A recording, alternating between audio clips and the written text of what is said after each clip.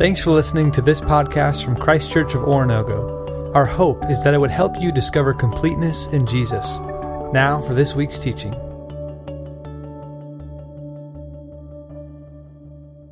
Hey, good evening. Glad to have you guys here tonight.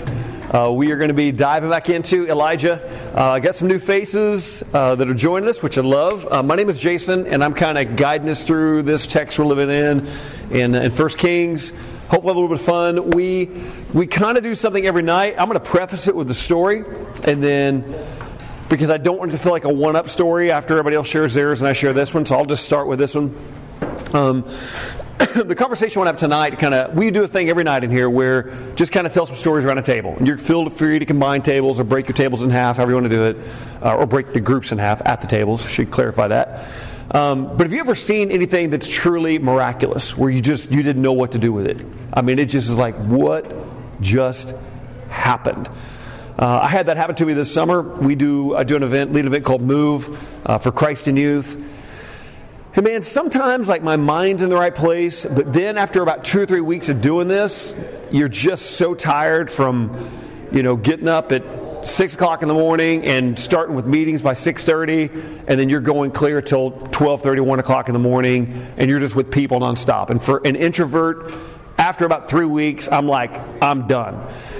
This was toward the end of actually week 2, I think, and I had these people coming to talk to me, and they were just all kinds of stories. There was a lady that said, she came up and talked to me, and it was a heartbreaking story. Her husband, a firefighter, and he was working on the farm and I think it was Indiana or Illinois. Tragic accident where he was killed by a piece of farming equipment. And just a horrible story. So I'm listening to her story and just broken over it. And then the next story up is just really difficult. It's somebody else is stepping up, telling me about something that's going on in the life of a student. And I'm listening to that story, trying to process it, trying to stay engaged. And then the third story steps up, and I'm a bit more in business mode in this one, because they kind of walk up and they go, hey man, we need to make you aware of a situation. And you got to understand, we work with thousands of kids every summer. And so we're kicking kids out, we're sending kids home. It's just part of it. Anytime you got 40-some thousand teenagers in 8 weeks, dumb things happen. I mean, you're going to have it. And even on this one campus, I've got probably 1,800 high school kids. So, I mean, not all these kids are believers. They've been invited by friends. You just don't always know what you're going to get in that moment. And so here I am. This group's I think they're from Indiana. And we're from Michigan. And we're sitting there talking a little bit. And they go, hey, man, we need to make you aware of a situation. We've got a kid in our group that has had a problem with cutting. And so I'm like, okay. Evidently, we had a self-harm issue last night. Here's how we're going to deal with this. I'm going to have to go through the process of asking, what's the pattern here? If we had any reporting, we involved medical. Do you have a counselor that's working with him or mom and dad? I mean, my mind right now is barely, when you get in that mode where you're not fully listening to people, but you're sorting through what you need to do. We don't want to be that way, but it's like you see their lips moving, but your brain is already thinking of like, okay, here's what my response is going to be. This is the protocol. This is what I do in this situation. And I'm kind of in that mode, and I don't want to be, but I'm in it, man.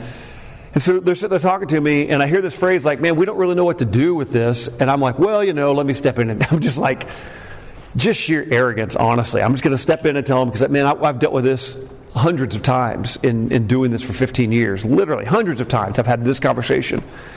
But they keep talking, and I'm just kind of waiting for a second, trying to be courteous. The conversation keeps unfolding. And I'm like, okay, all right. They said, well, this kid, he came on the trip, and he's got these big cuts on his arm, and they said, I don't know if you remember him. He was the guy we do a thing called Cheer for This Kid. And what it is, we look for kids who may have had a difficult year. Maybe something that's just been tough in their life, and they could use a day of their life where everyone just celebrates who they are. And they get to cut in line for meals. Kids carry them around campus. I mean, it's honestly just fun. We just celebrate them. They get a cape and a crown they wear around, and everywhere they go, they get cheered on and celebrated. Some people love it. Some people think like, oh, that's cheesy, that's corny. But anyway, they're just like, well, yeah, he's a really big kid. And I got in late to the session that night because I was at an adult leader meeting, and I didn't really get a chance to meet this kid. And long story short, it's like I didn't really know who he was.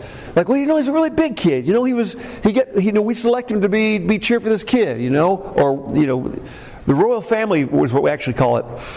And I keep processing. I'm listening to him, and I don't really know what to do. And they said, well, you know what? He's had a problem with cutting, and his arms when he came were all really. He'd been cutting. He had some scars and some scabs on his arms. It was really pretty rough. And he says, so last night we had this moment. We did those frames at the top. And so what we did is one of the elements at night is we asked kids just to lean in and address their own brokenness.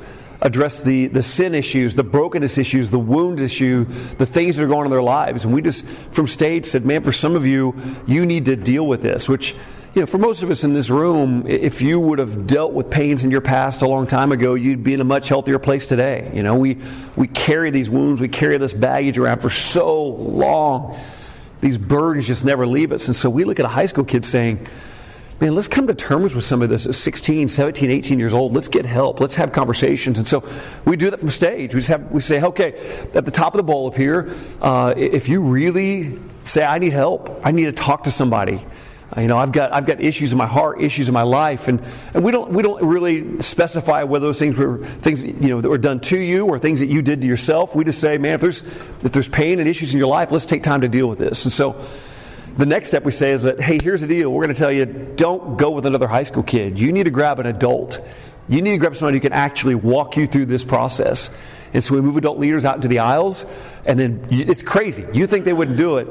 We get kids like, you see a kid go, I need to confess sin. And they're taking an adult leader up there, and they're talking about, sexual morality, or they're talking about, I got a drug addiction, or pornography addiction. It was just the amount of confession, hundreds of kids moving out to just go confess. Hundreds and hundreds and hundreds of kids just moving out. And we had these frames, and the whole concept of this week was walking from darkness into light. And so these were just they were metal frames, kind of like a door frame over there. If you see a door frame, they're about that height. And one side of them was lit, the other side was dark. And so a kid would walk up to the side that was dark, and the adult leader would just say, let me pray for you.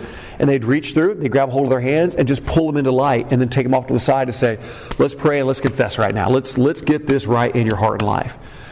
So I'm listening to people tell the stories, like, yeah, I know the frames. Like, I've been doing this. Like, I get it. And they said, but yeah, man, you don't understand. Like, we don't know what to do with this. And I'm like, okay, well, in my mind, I'm like, we're going to need a counselor. We're going to make sure mom and dad know, or that we've got an adult in their life that knows what's going on. They can walk them through this. We're going to make sure is there immediate medical attention. Yeah, my brain's racing through all of my response mechanisms right now. And they keep saying this phrase like, we don't know what to do with it. And finally, it's like, well, don't know what to do with what? They said, Jason, like when we grabbed his arms and we pulled him through, like it's all gone. And I said, what? And they go, like the scabs are gone. The scars are gone. All of the marks on his arms are gone. And I said, what? They go, we don't know what to do. Like, what do we do? Like, there's nothing there anymore. We all saw him. We've been with him.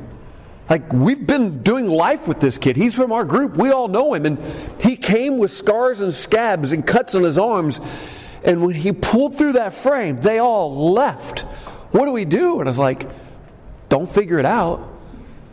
Don't figure it out. Just celebrate it, man. Live in it. I don't know what to do. That's beautiful. That's amazing. Like, and at that moment, I go from having everything figured out to going, God, I don't know what to do with that. Like, I don't know what to do with that right there. That's amazing. It just blows my mind. So here's my question for you, because I love to have conversations at the table.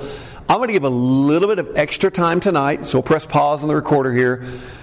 Have you ever seen, like, God do something so miraculous, or He intervene in such a way that you don't even know how to find the words to explain it?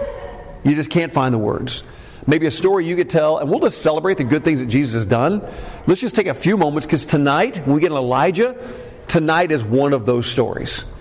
And I don't want us to rush through it. I want us to tap in just a little bit to the emotion of what we felt when we've been through one of those moments. And man, if you haven't, that's okay. I'm praying that you get that. But let's take a few moments. If you're like, yeah, I have, tell your story. All right? Let's do this. All right, we're going to jump back into this. Hopefully, I feel like I'm interrupting some really good conversations just watching the way some of you guys are leaning in to hear these different stories. I could catch little bits and pieces, but it's a beautiful thing. We celebrate the good things that God has done. And man, we see things like that happen, often. And I think sometimes there's a timidity about us about sharing those things. And I don't know why we're like that in terms of like, man, let me tell you what God did. And I want to tell you this amazing story because it's crazy. We go to scriptures, we love to tell those stories. But for some of us in our own personal lives, we tend to get a little bit quiet about it. And I'd encourage you, man, if it's celebrating the good things that Jesus has done, tell those stories. It's a beautiful thing. So we're living in the life of Elijah. All right, anybody remember what his name means? Anybody recall? Somebody said it? Yeah? Yeah, we got different ways of saying it. Yeah? My God is the Lord. That whole concept. And we kind of know that for him to have that name and that setting, it's a crazy world. All right? Remember the king's name and his crazy wife? Remember her? Yeah, Jezebel. We talked about the reason why you rarely see anybody naming their daughter Jezebel. Doesn't happen very often. Not a lot of Ahabs out there either. You just don't see that name very often. He is an Israelite king that's just jacked up, man. He's a screwed up, bad individual. He is just full on Baal worship. He's the king of Israel and leading the country completely astray. And man, you want to talk about just an immoral individual. And his wife, she's horrible. If you remember, Elijah comes, and we'll just kind of give a quick refresher. What does Elijah do? He goes to this guy. What does he prophesy? No rain till when? No rain. Yeah, it will be 3 years, but what he says is until I say so. Yeah, but you're right though. It's exactly what it'll be. No rain for it's going to end up being 3 years, but no rain until I say it's going to rain. And if you remember, it's not Elijah. He's not just winging it. He's not just making it up. What he's doing is he's quoting Scripture. I can't remember where those texts come from. Somebody's going to remind me again. Do you remember what it was? It's like Deuteronomy 11 and Deuteronomy 28, I think, is what he's quoting. But I could be off on that. I've got it written down somewhere. 11, 16 to 17. Was it 11, verse 16 to 17? I think again in chapter 28. He's just quoting back and saying, hey, man, God's about to do what God said he's going to do, so buckle up, man. He's not just like pulling out of the air, making it up. And then God basically takes him and he just tells him, get out of here, leave town. And he takes him to this place called Cherith. Anybody remember what that means? What that place means? Yeah, hiding. Okay. Anybody else remember the term that was used to describe it? Yeah, cut off or cut down. And it's a place where he was cut off from civilization. He was cut off from everything. That Cherith means cut off, cut down. And I look at it two ways. One is he cut Elijah off from everything because Jezebel was killing all of God's prophets. She's killing them all. So he had to literally remove him so far away to this little brook, clear on the other side of the Jordan, completely distant, out in the wilderness. This guy's living in rough, rugged terrain, man.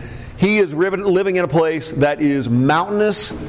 There is not much grass. There is nothing but rock and rubble. And he is stuck away, probably some valley, hidden away, tucked in tight, where literally only God himself knows where he's at.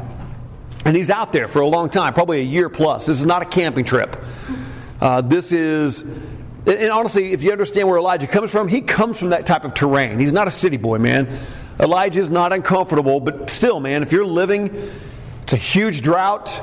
There's not much food. There are people dying because of lack of food and water. Judgments come on this place, and Elijah's stuck up by this little place that's literally called the cutoff, the hidden away, man.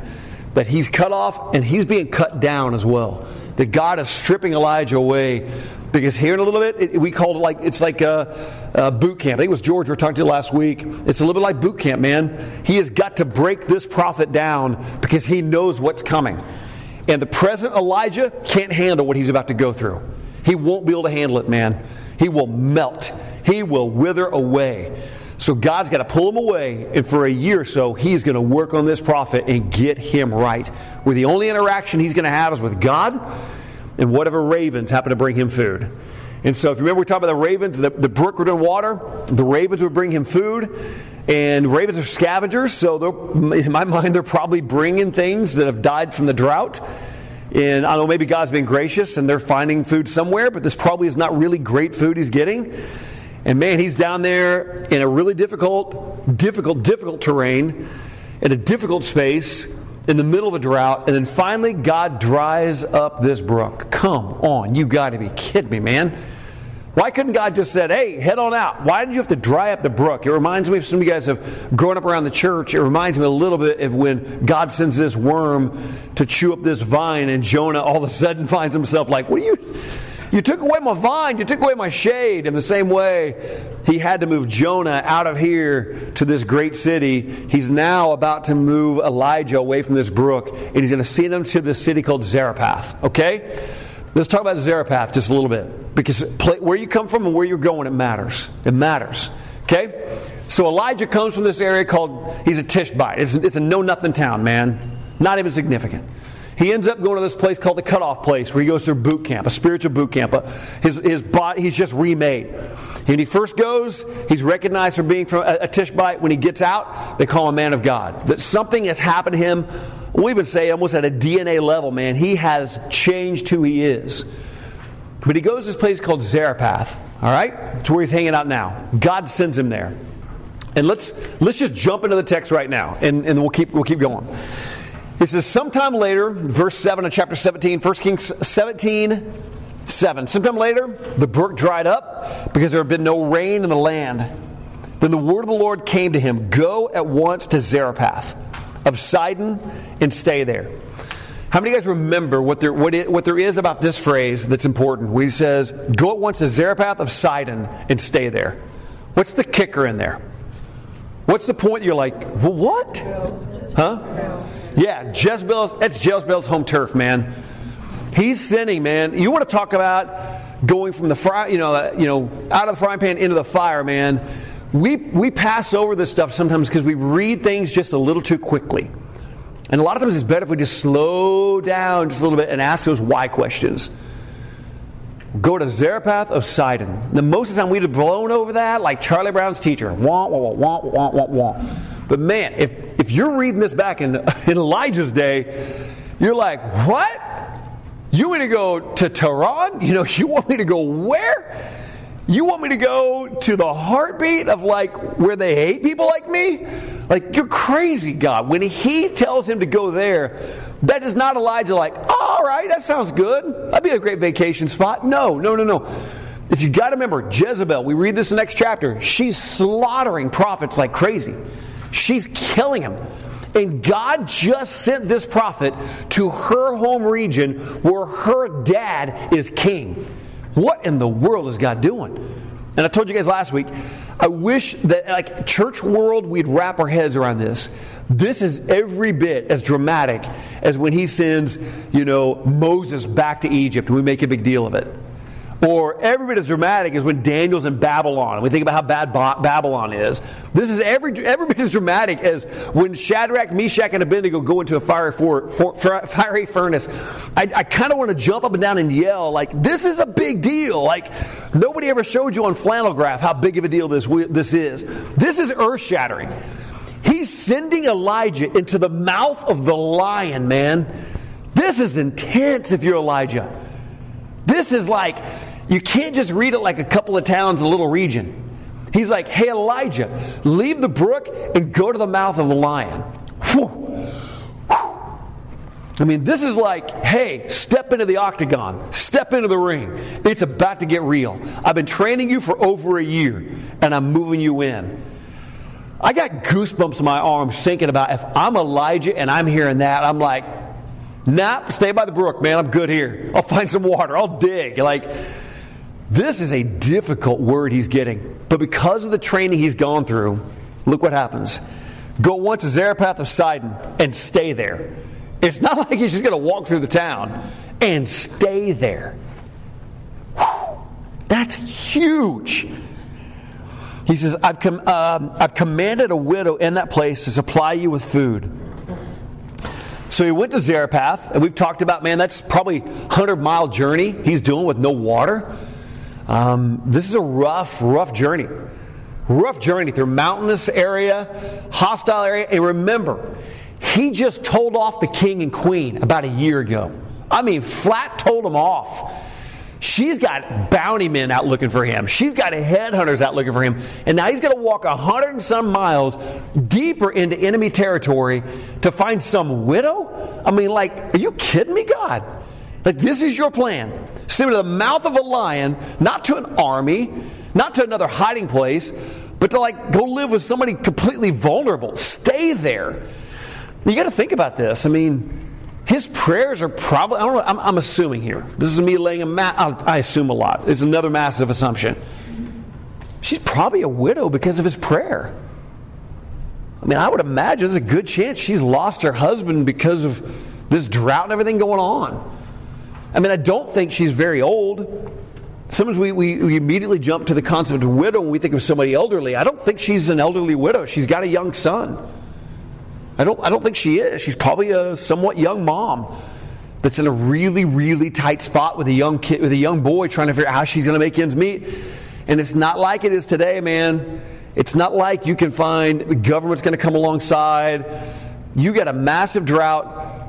You're living. It's not even paycheck to paycheck. It's meal to meal. It's hand to mouth. It's what food can you go harvest today in order to eat that night. And when there's no rain for 3 years, everything's dry, no crops being harvested, and you got this family over here, their attitude is, I'm kind of going to take care of me and mine. This widow, I mean, she's living on the fringe, man. She is on the edge. Let's finish reading her story. We read it last week. I don't want to camp out here too much because I get the rest of it tonight. He says, when he came to the town gate, a widow was there gathering sticks. He called her and asked, would you bring me a little water in a jar so that I may have a drink? Keep in mind, it's a drought. It's a huge request. And as she was going to get it, he called, and bring me, please, a piece of bread. I'm like, that's like asking for gold. As surely as the Lord your God lives, she replied. This woman she's a Gentile. She, in his mind, is a pagan. In his mind, she's unclean. He shouldn't be interacting with her as a good Jewish man. He shouldn't be. It's just the way it was. She says, but she references his God. She says, I don't have any bread. And only a handful of flour in a jar and a little oil in a jug. I'm gathering a few sticks to take home and make a meal for myself and my son that we may eat it and die. Whew. End of the line, man. End of the line. It's a scary, terrifying place to be. We all face this in different ways. I have come twice in my life pretty close to end of the line. Like really close to end of the line. Where, whether by accidents or stupidity, I found myself going, whew, that was just about it. Like you're walking that edge about as close as you can walk it. Once through a bike wreck, and some of you guys know that story, where I broke 2 vertebrae in my neck, and then C6 and C7 just shattered them. And the other one was, did not take care of my body the way I should have, and I ended up getting my whole bloodstream was septic. My oxygen levels dropped down to the upper 70%, and I couldn't breathe. I was running about 104 fever, and I remember going into Freeman, and the doctor looked at me and me asking, like, I can barely breathe. And I asked this doctor, don't remember who he was. Like even now, it still affects me. You'll notice sometimes, like when I breathe, I'm like I still deal with this. But I remember asking this question. I'm trying to. He goes, listen, man, the fact you can't breathe is the least of my concern. I'm like, well, that's number one of my concerns, doc. And he just goes, listen, man, that is not what we're concerned about right now. He says your whole blood is infected. Like it's beginning to attack your liver, your brain, your heart. Like you're in trouble here. And I said, well, I just take some antibiotics and go home. And he says, no, you're not listening. The issue is not when you go home. The issue is if you go home. Like I don't know if you've ever had that moment where all of a sudden you realize, like, you just realize, whoa, this just got real. Like this just. I don't want you to read that like it's a figure of speech. I think this woman was at the end. This is it. She's going to do this, and they're going to die. They're going to starve. This is it. End of the line. And here this guy shows up, and he asks her for her last meal. Part of it we can look at it and say, what a jerk. You know what I mean? Like, who does that? What kind of prophet shows up and says, give me what little water you got left and the last bit of food, I'm going to eat it for myself? But you got to back away from that mentality for a second. And again, we got to get to the meat of the text tonight. I'm just doing a review because we got a lot of new people here tonight. You got to keep in mind that God in His great sovereign wisdom knew the very day He needed to dry up that brook. He knew when that widow was going to run out. He knew exactly how this was playing out. He knew the day that the brook had to run dry. He knew how long it would take Elijah to walk from Cherith all the way to Zarephath. He knew how long it would take. He knew exactly how many days it would take him to get there. He knew exactly what time of day he needed to get there. So there was still a little bit of water left, a little bit of oil left, and a little bit of flour left. He got there before she cooked the meal, the very last meal. And God in His great wisdom, God in all of His providence, is not taking this prophet and being a jerk. God is showing immense compassion right now.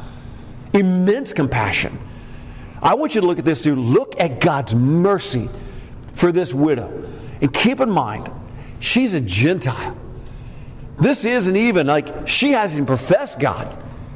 She alludes to Elijah's God. She hasn't professed Him yet. And God in His mercy dries up the brook to the day, delivers Elijah to the day, to the moment she's collecting the sticks to build the fire to cook the last meal for her to die. That's crazy. It's crazy. It's beautiful. Keep reading. Keep going. She says, Elijah said to her, "Don't be afraid. Go home and do as you've said.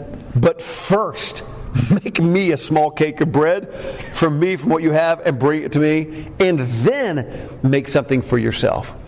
Whew. That is faith. I can say this, if I was in that situation, I'd probably have fed my kid first. I fed my kid first. I just would have. I probably said, "Get out of here, you dumb old man. I ain't feeding you. Hit the road." What amazing faith this woman has. If she doesn't obey, she dies. I think she does.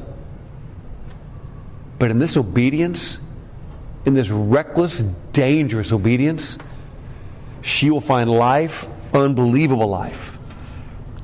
For this what the Lord, and she knows this is true. She says, "For this what the Lord, the God of Israel says, the jar of flour will not be used up, and the jug of oil will not run dry until the day the Lord gives rain on the land." Now here's what my creative mind wonders. When she poured the oil that time, and she put it down, was there already oil back in the jar right then? I wonder that. Was it instantaneously?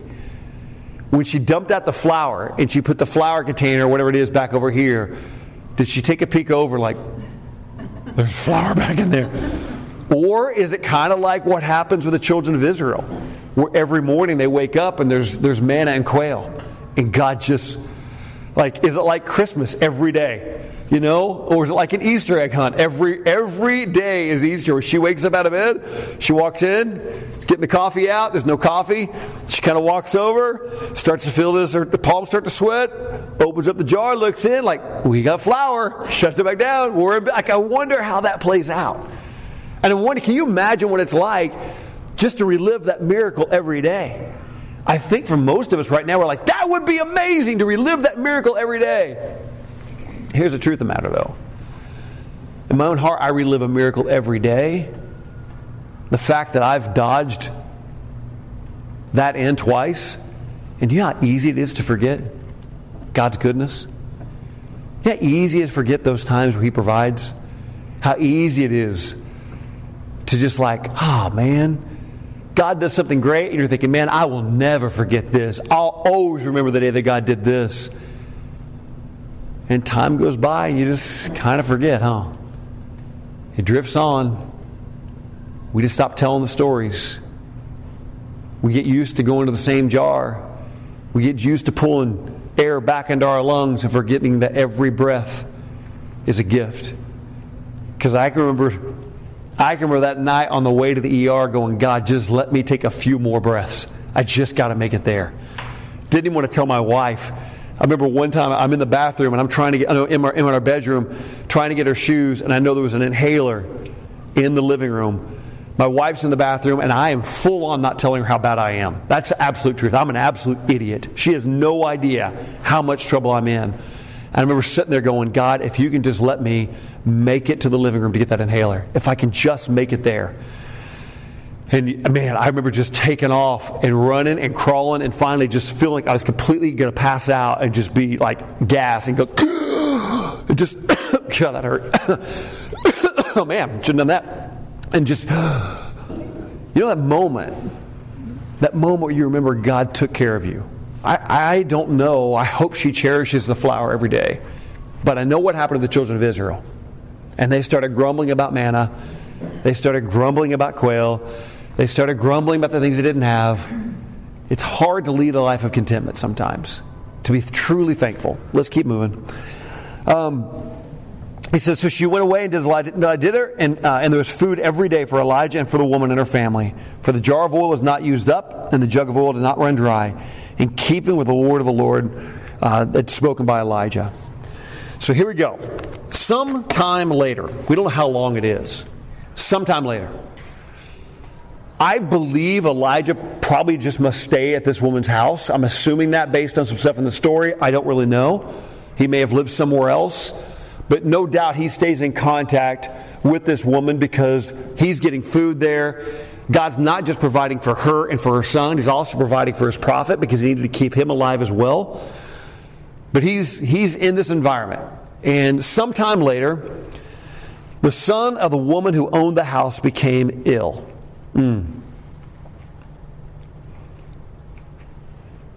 He grew worse and worse and finally stopped breathing.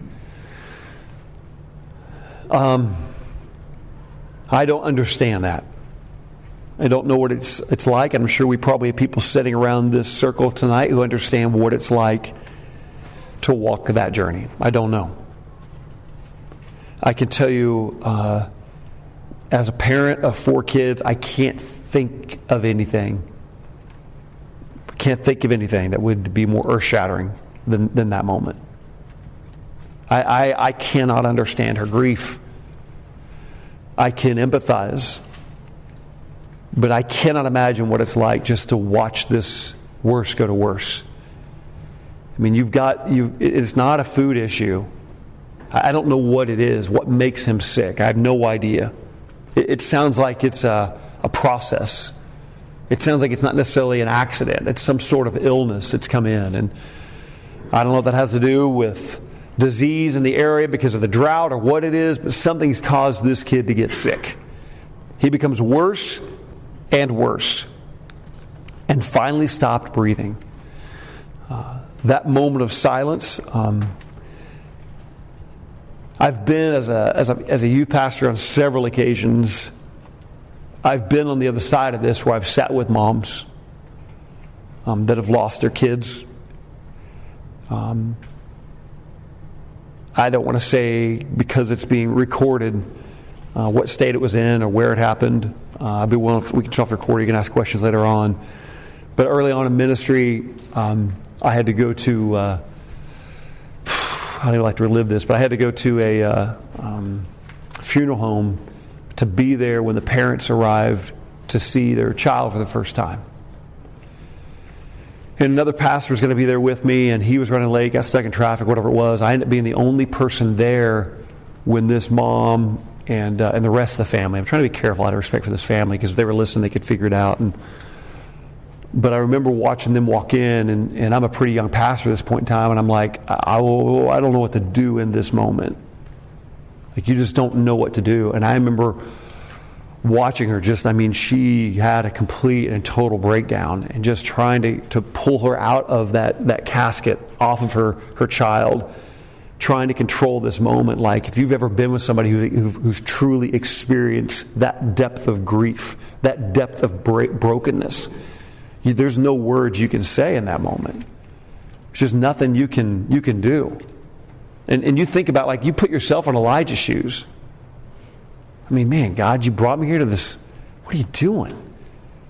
You brought me here to this Zarephath place with this lady I don't even know, and I'm trying to do my best to, like, figure out why I'm here, and I don't even know any of this town. I'm stuck here right now in the middle of this place where they all want to kill me, and now her kid dies? Like, God, what are you doing?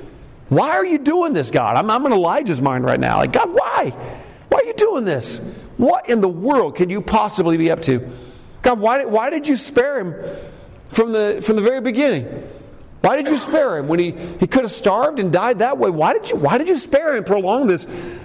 You know, at least that might have been a quicker death than to watch it go from worse to worse. And now here he is, and he's just stopped breathing. I mean, I'm sure Elijah's like, God, get me out of this. I'd rather go back to a dried up creek than be here. I mean, a dried up creek, he's dealing with loneliness. A dried up creek, he's dealing with isolation. But now he's dealing with grief and despair and pain and agony. And here he is just standing in this house downstairs looking at this woman who's, I mean, distraught. What do you do? I love that Elijah doesn't do what most of us do. Most of us, not necessarily you specifically, but a lot of us who make the dumb mistake I do is we open our mouths and we say things. Oh, man, he's in a better place now. You know, all things work together for good. Like, we say these phrases. Like, I remember one of the phrases I hated that people would say to me when I broke my neck, and there was this one moment where I went to a speaking engagement like a month after I did it. My nurse surgeon said it was okay. That was stupid, but she said I could. But it was good for me for this reason. I was up there, I was speaking. I remember one moment I had this neck brace on, and what you don't think about is that, like, your neck, and when you speak and you go at it, you're really passionate about it. It's like any other muscle; it swells. And all of a sudden my neck started swelling, and I had on this neck brace. I didn't know why, and I started to black out. And then all of a sudden I realized, like, oh, my neck is swelling, and it's cutting off these carotid arteries right here. Like, I'm losing consciousness right now. Like, calm down. But I remember being at this place, I think it was in Virginia, and I was walking through this convention center. It was for this thing. It was a ICOM thing, this conference on missions. I was speaking for the student thing. And I was walking down this neck brace, just trying to stall, waste some time. All of a sudden I heard a guy call my name. He's like, hey, Jason. And I mean, I can't look down, so I just kind of turn around like this, and I don't see anybody at first. And he goes, hey. And all of a sudden I do this number. I kind of bend over a little bit, because I'm still it's a month in. I mean, I'm real tentative right now. What's today? 26th. In fact, it'll be 2 years on the 28th. And I look at this guy, and he's sitting there in a wheelchair. And he's about maybe a little bit younger than me. And I said, hey, man. And I just kind of real carefully get down, and I take a knee, and I was like, man, tell me your story. And he's like, yeah, just was driving home from work, and a car rear-ended me. I broke, 2 T vertebrae back here. Never walk again. And I remember he looked at me. I had 2 of his own personal children there with me. He looked at me and he goes, why do you get to walk, man? He goes, that's crazy. I don't understand. I just broke the T's. Like, you broke C6, C7. He goes, why do you get to walk?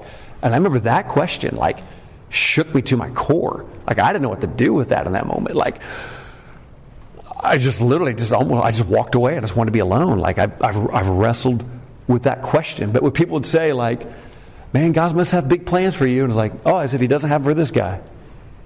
Like, no, don't say that kind of stuff. Well, God must have spared you for a reason. No, I think he probably spared me because my faith wasn't strong enough to withstand the other side of it. He probably had to spare me out of his mercy because of how weak my faith would have been. Sometimes we say dumb things to people. Things like, he's in a better place. We do them with good intentions. We do them with a good heart. When honestly, sometimes when somebody's going through grief, the best thing you can do is just be present, be quiet, just be there. Watch what Elijah does here. He doesn't know what to do, man. You got to empathize with this old timer right now. You got to empathize with him. He's standing in this lady's house. Her son just died, and he's there. He doesn't even know her that well. He's probably gotten to know her over maybe been a year. I don't know how long he's been there. And here's what he does. She said to Elijah, what do you have against me, man of God? Did you come to remind me of my sin and kill my son? Now, I'm going to ask the moms in the room. Okay? Men, we talk too much. Ladies, tell me what she's truly, truly saying in all of that. Read it just like you're saying it. What's she saying? Read between the lines. Read that verse a couple of times. Oh, you said it. What was it? It's my fault. At first we think, oh, she's blaming Elijah, but the ladies in the room can quickly see, like, no, she's blaming herself. She's owning this man. She feels the agony. And man, if you've ever been to that place as a parent where you see the mistakes your kids are making, or you see the place they're in, you're like, man, this is my fault. If I would have done this differently, if I would have just done this, if I'd have made this decision, if I'd have been better at this, if I'd have pushed this more, if I would have, encouraged this, then all these things have turned out the way they've turned out, they just wouldn't happen. And man, as parents, we understand this woman. Even as dads, we get it. Like I see sometimes, we get these rites of passage that we do with our kids. And, the fourth one that we do among 5 it's a fifth one. The fifth one we do of the 5 will be my wife and I taking one of our kids out together with their spouse, and it's going to be right before the birth of their first child. And honestly, it's just a time of repentance. It's just what we do. It's the last rite of passage we do, because you can't really keep doing it when they're in their 40s and 50s. It just gets weird. But we're going to take them out before the birth of the first child, and I say, man, I want to repent. I want to tell you I'm sorry. I don't want you to parent to try to be different than me, and I know I made mistakes, and I'm going to ask you, I'm going to wash their feet and say, will you forgive me? Will you forgive me for the way, because we carry that as parents, man. When things go wrong in our kids' lives, we think it's our fault, that we screwed up, we did this wrong, I just would have been better this, would have been better that. And she's living with this right now. In her grief, she's just saying phrases like, what do you have against me, man of God? Did you come to remind me of my own sin, and kill my son? And here's what I say to people when you're going through difficulties. It's probably like, that really wasn't encouraging. But here's a simple truth. Rain falls on the righteous and the unrighteous is what Jesus says. Rain falls on the righteous and the unrighteous. So often you're like, well, man, what is God trying to do? And I know that I must have done something, and God's punishing. I'm just saying, man, you watch the storm clouds come over, and the rain falls on your neighbor's house, and it falls on your other neighbor's house, and it falls on the people who probably live 200 or 300 yards away. Like, everybody's house gets hit by rain, doesn't it?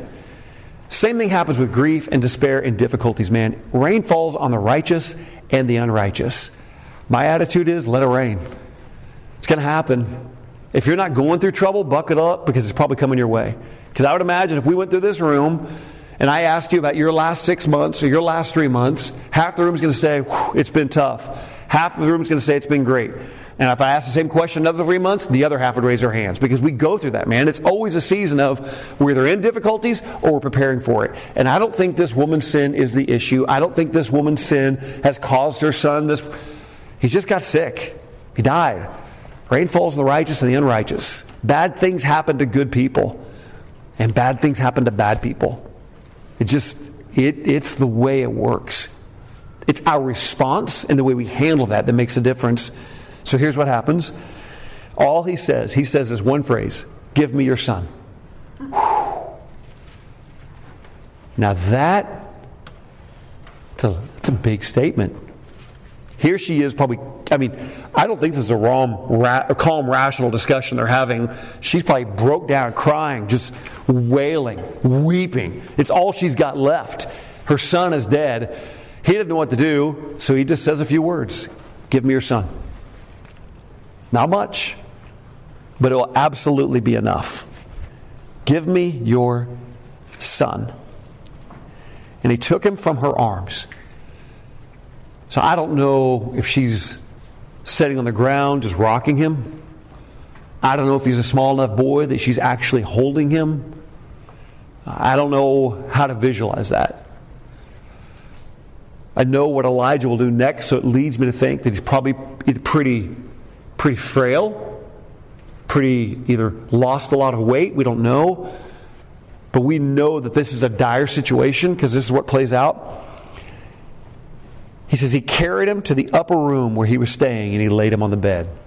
So here's Elijah, who God pushes him out of his hometown to go confront the king and queen. They want to kill him, so he flees for a brook.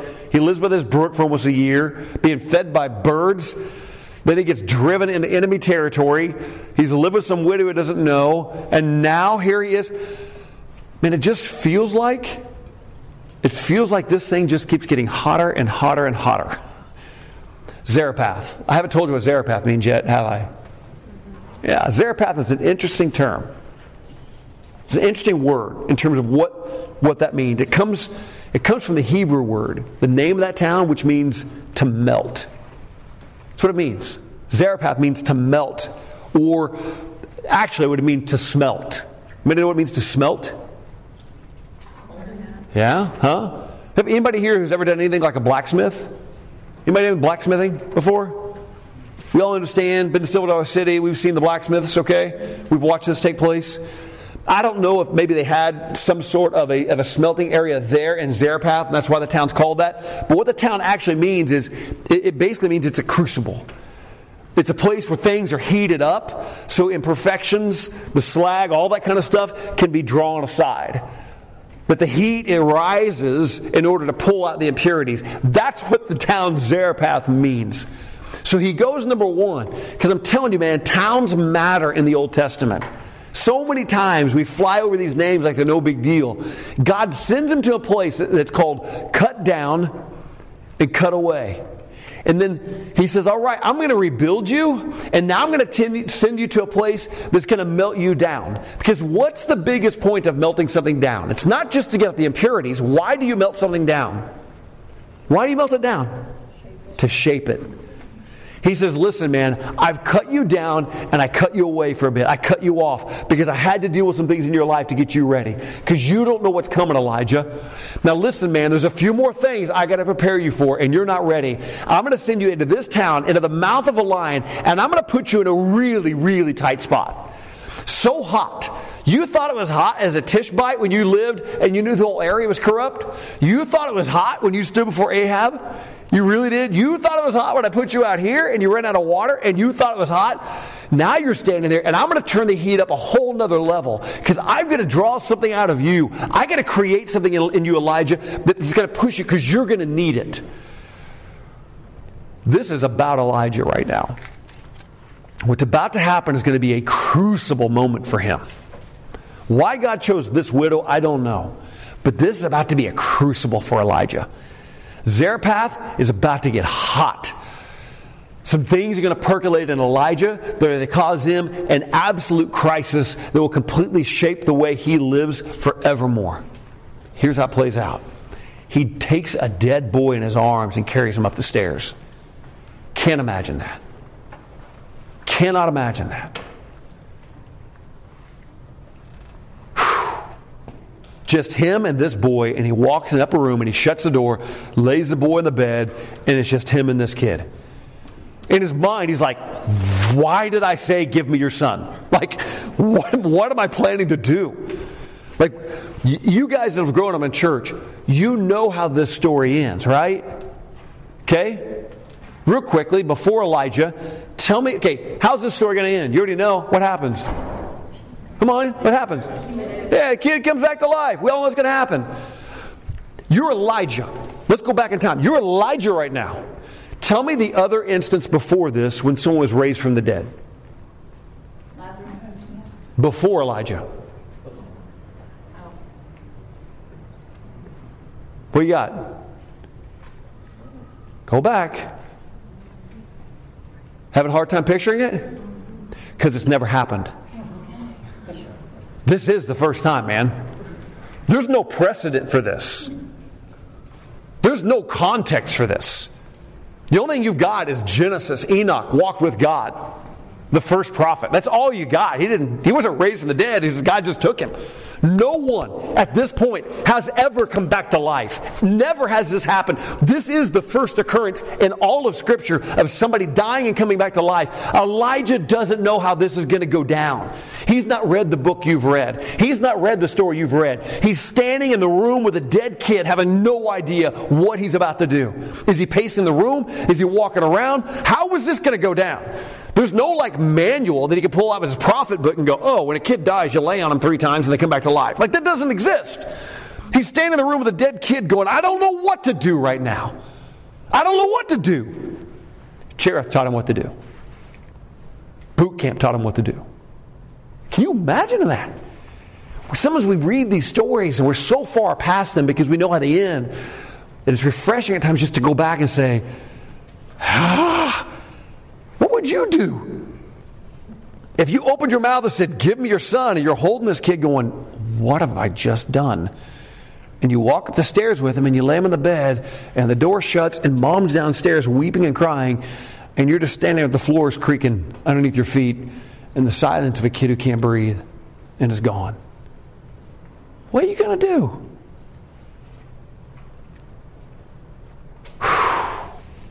What he's about to do is probably not what I would have done.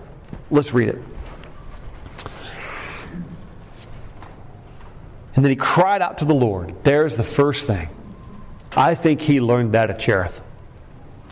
I think days of being alone taught him what it meant to cry out to God.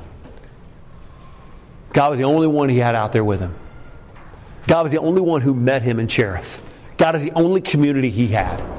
And he learned in that moment not to rely on men or women.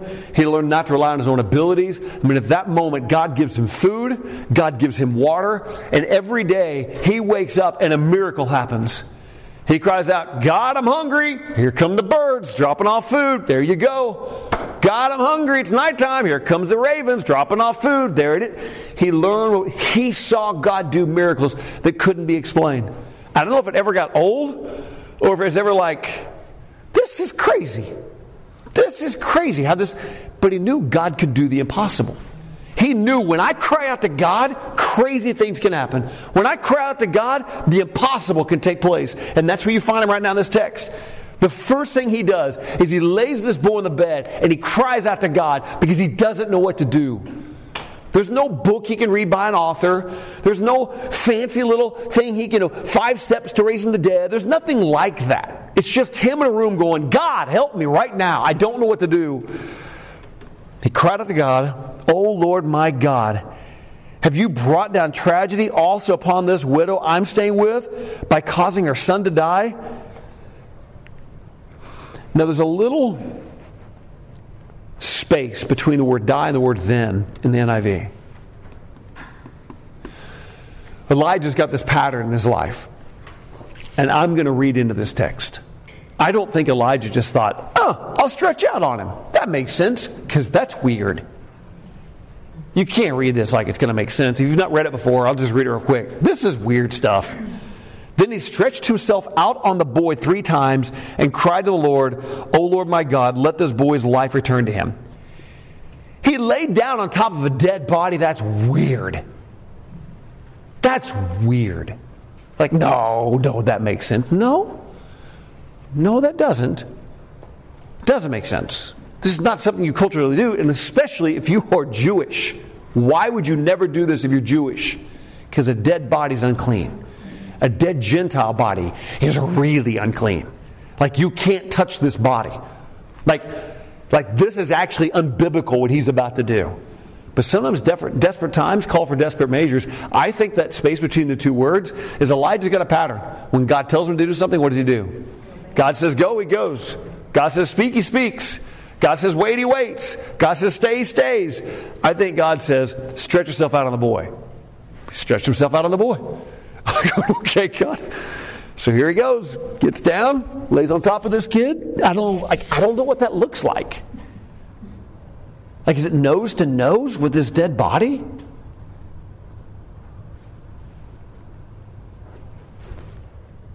That's bizarre.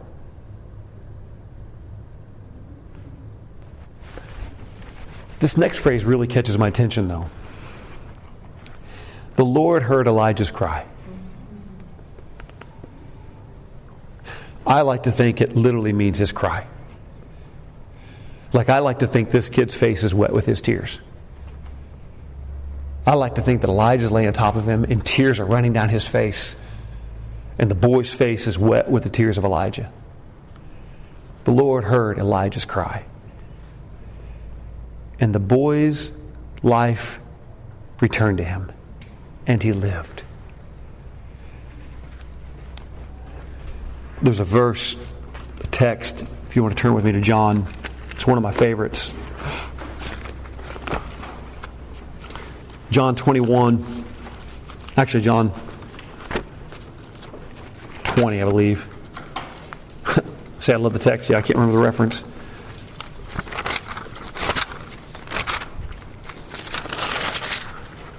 Oh, man. Why do I always go so long? John 9. There it is. Let me find this real. Make sure you get the right one. Right part here.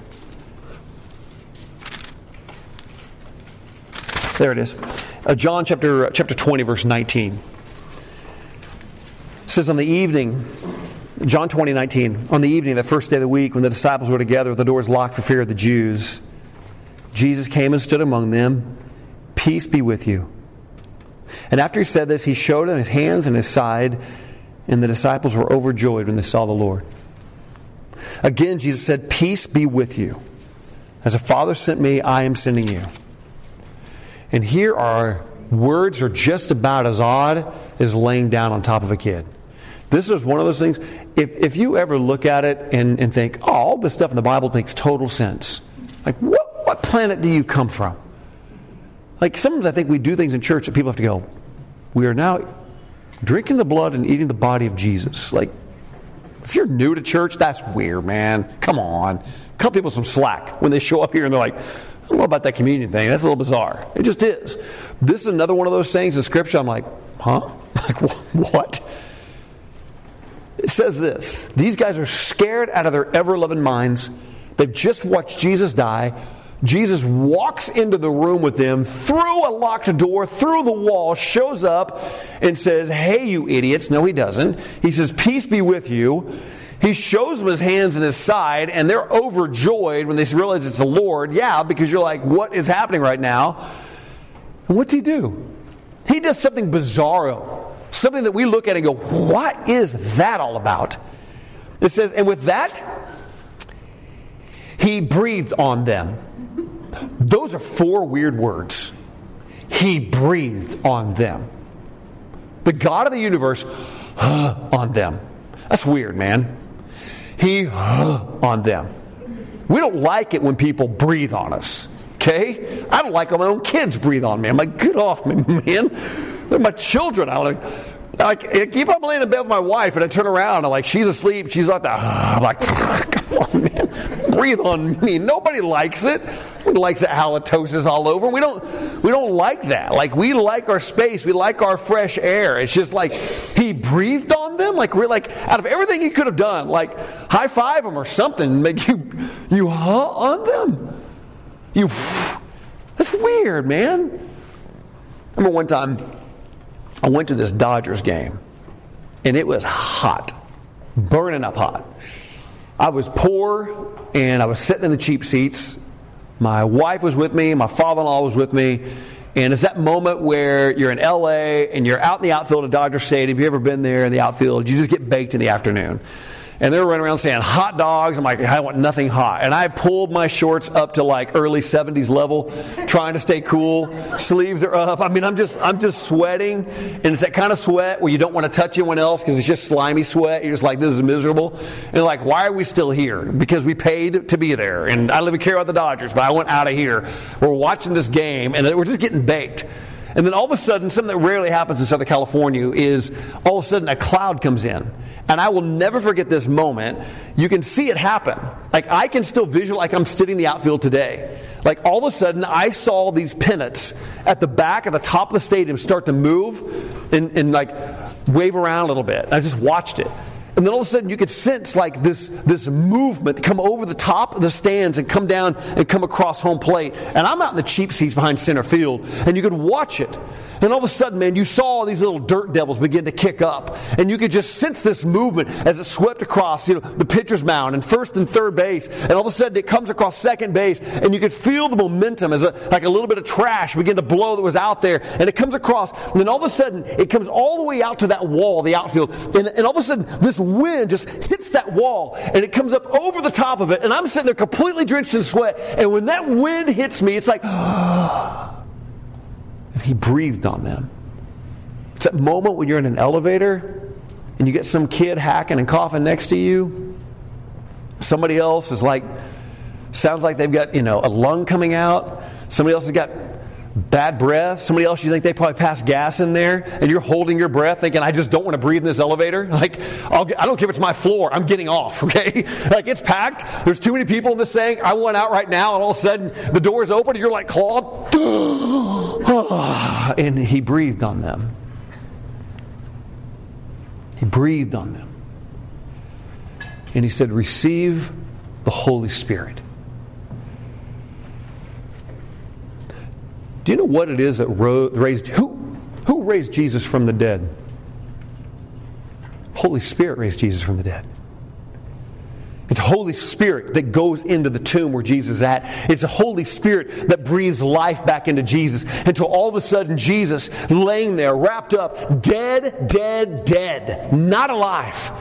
All that moment, the Holy Spirit stretches out over the body of Jesus, and all of a sudden the eyes of Jesus explode open. All of a sudden he's clawing back all of those veils, all of those death garments on top of him. He claws those off, and even the Messiah himself goes, oh, and he sets up out of that tomb. At the very beginning of Genesis, when Adam is laying there, it's the Holy Spirit that shows up when it says that God breathed life into Adam. And all of a sudden Adam, and the air fills his lungs for the first time. He breathed on them. And when Elijah stretches out over that boy,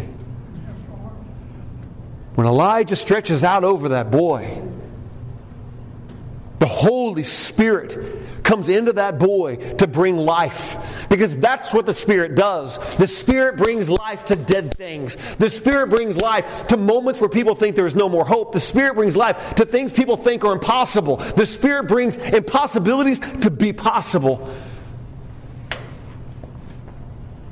I think it's the Holy Spirit that's raising this boy right now. Because the pattern's there. When the breath is mentioned in Scripture, it's always the Holy Spirit. This is not just an introduction to the resurrection. It's the introduction to how the resurrection is going to play out in your life and in my life. Because what happens? Think about it. You are now buried through Christ in baptism, that you might receive the gift of what? Holy Spirit. This boy is raised to life. The same way that Jesus will be raised to life. The same way that, Adam was raised to life. He shows up in this moment and he breathes on them. Let's go back. I didn't even get. I'm on my first page of notes. Out of 5 pages I've got. I have got to be a better teacher. Okay. The Lord Elijah's cry. Elijah picked up the child and carried him down to the room of the house. He gave him to his mother and said, "Look, your son is alive." Starts off the story, my son is dead. Ends with my son is alive. And that crucial moment there. It starts, my son is dead, and he's in the arms of Elijah. And it ends with, my son is alive, and Elijah coming downstairs with him. He gave him to his mother. I wonder if Elijah carried him down. I don't know. Makes you wonder how big the kid was. I don't think it's because he's still weak. I don't think it's because he can't function, because I think, like you see in Lazarus, like you see throughout Scripture, when somebody's healed and they're brought back to life, they're brought back to life. I can't imagine, what is that moment like for this son and this mom? I can't even fathom what that conversation's like. I can imagine this moment when she hears just one set of footsteps coming down the stairs because Elijah maybe is carrying him, just as he gave him to her. I can't imagine when all of a sudden she looks up and there's her son looking at her like, poof, what do you do with that moment? She's going to live it every day. Now flour and oil are no big deal because she's got her kid back. This is huge for her. And then the woman said to Elijah, "Now I know that you are a man of God. And the word of the Lord is from your mouth is truth." I think she becomes a believer in this moment. Now keep in mind, it's important. Jesus will reference the Scripture, and actually we're going to have somebody talk about this next week. I've got to run to Ireland to start a conference we're doing there. We're going to live a little bit more in Luke 4 next week, and I don't want to tip it too much. God's trying to teach us a lot of different lessons right now. So why is this story in the Bible? Why is this story in Scripture? Let's back up. I think it's always important to take what we call the aim, the author's intended meaning. Okay? What matters is what the author wanted to matter. That's what matters. Why did Elijah need to go through this experience? Why did Elijah need to go through it? I think he went to a higher level in his prayer. Yeah, absolutely, man. I think you can say with certainty, I know he went to a higher level in this prayer. Yeah. Why else? Why did Elijah need to go through this? We know what's coming. If you've been around church a little bit. If you haven't, I'm really excited for you. Don't read ahead because it's going to blow your mind. I think it's the path that the Lord has for him. He has to go through these so that he understands what he's going to be doing in the future. Yeah. And you said it straight with Zarephath, where it's going to mold him. Yes. To the point that he needs to be in. And dealing with this will be nothing compared to what he's about to face. He was moved with compassion for a Gentile, Yeah. and someone unclean, and so his heart had to have been changed in Yeah. that moment of desperation as well for the child. Yes. I think all those things are true. I think God's also trying to say, hey, Elijah, if I will do this for a Gentile widow, imagine what I do with my own people. Elijah, if I'll work a miracle here, trust me, Elijah, I can work a miracle here. Elijah, if I can bring this boy back to life, Elijah, I can bring a nation back to life. Elijah, if I can bring something back from dead, I can also bring a nation back from the dead. Elijah, trust me in this. And he's going to stand here pretty soon in front of these prophets of Baal. And he's going to say, I've already done battle with Baal. I've already done battle with Baal. I'm afraid of no Baal right now. I took away the reins of the power of God. And also, the other God is Mot. He's a god of death, M-O-T. And he's going to say, guess what?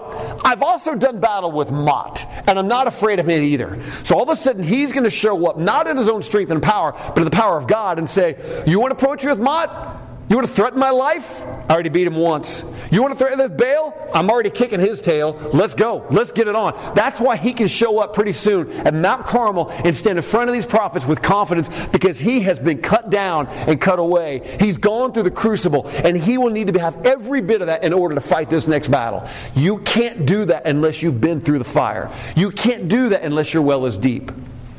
So here's my challenge for us tonight. Lean into deepening moments.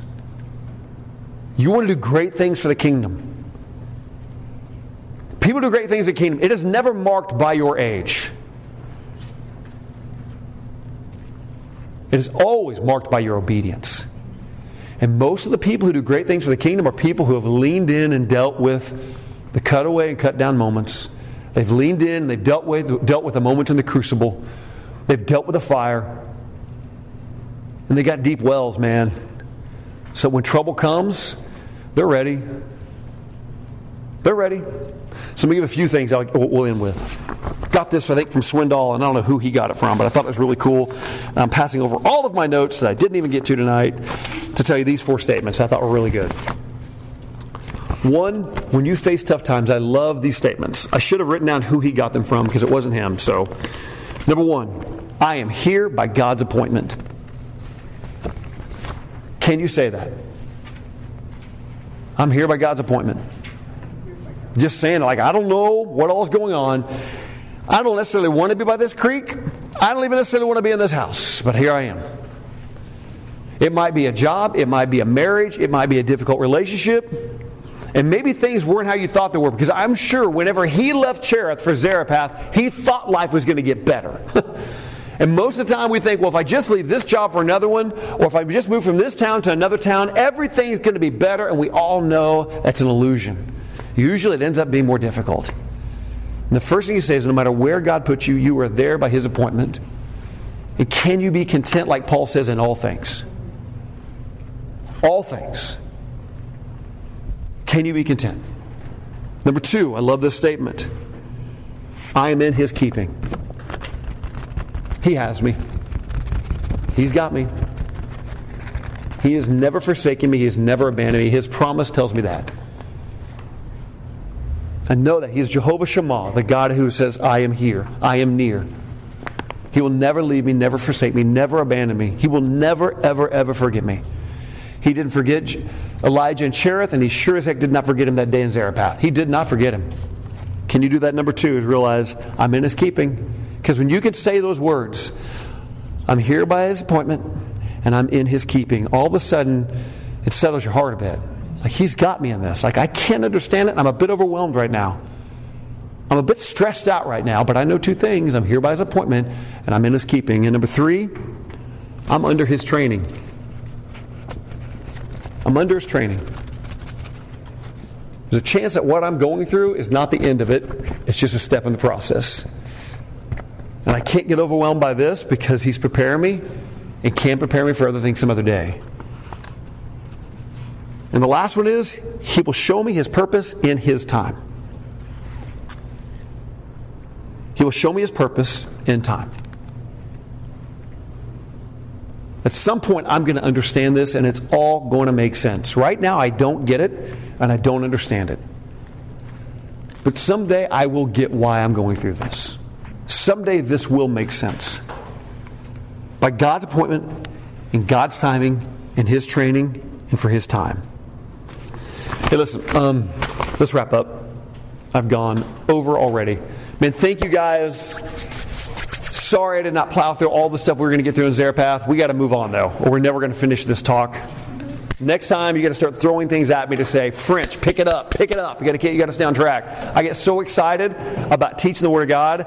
This stuff fires me up. I love just the story of what it means. It's just a beautiful story. There's so much in there, and I can't even begin to tell you what's coming.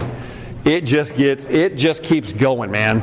And the next few weeks are going to be amazing, especially as you see him have this huge showdown. And he reminds me of William Wallace in that moment. So it's fantastic. So, man, thank you guys. We'll keep plowing through. I will be missing you next week, but please be here, be a part of this. Next week, we're going to do something interesting. I want to have them take a bit of a hard time out for two reasons. One is I really want to teach the section on the prophets of Baal. But two, I'd already planned on it. I want us to go through and look at Elijah throughout the New Testament. So we've alluded to him several times, like through James. We've alluded to the Transfiguration. We've alluded to Luke 4. I think it's important for us to go, why does he show up all over the place?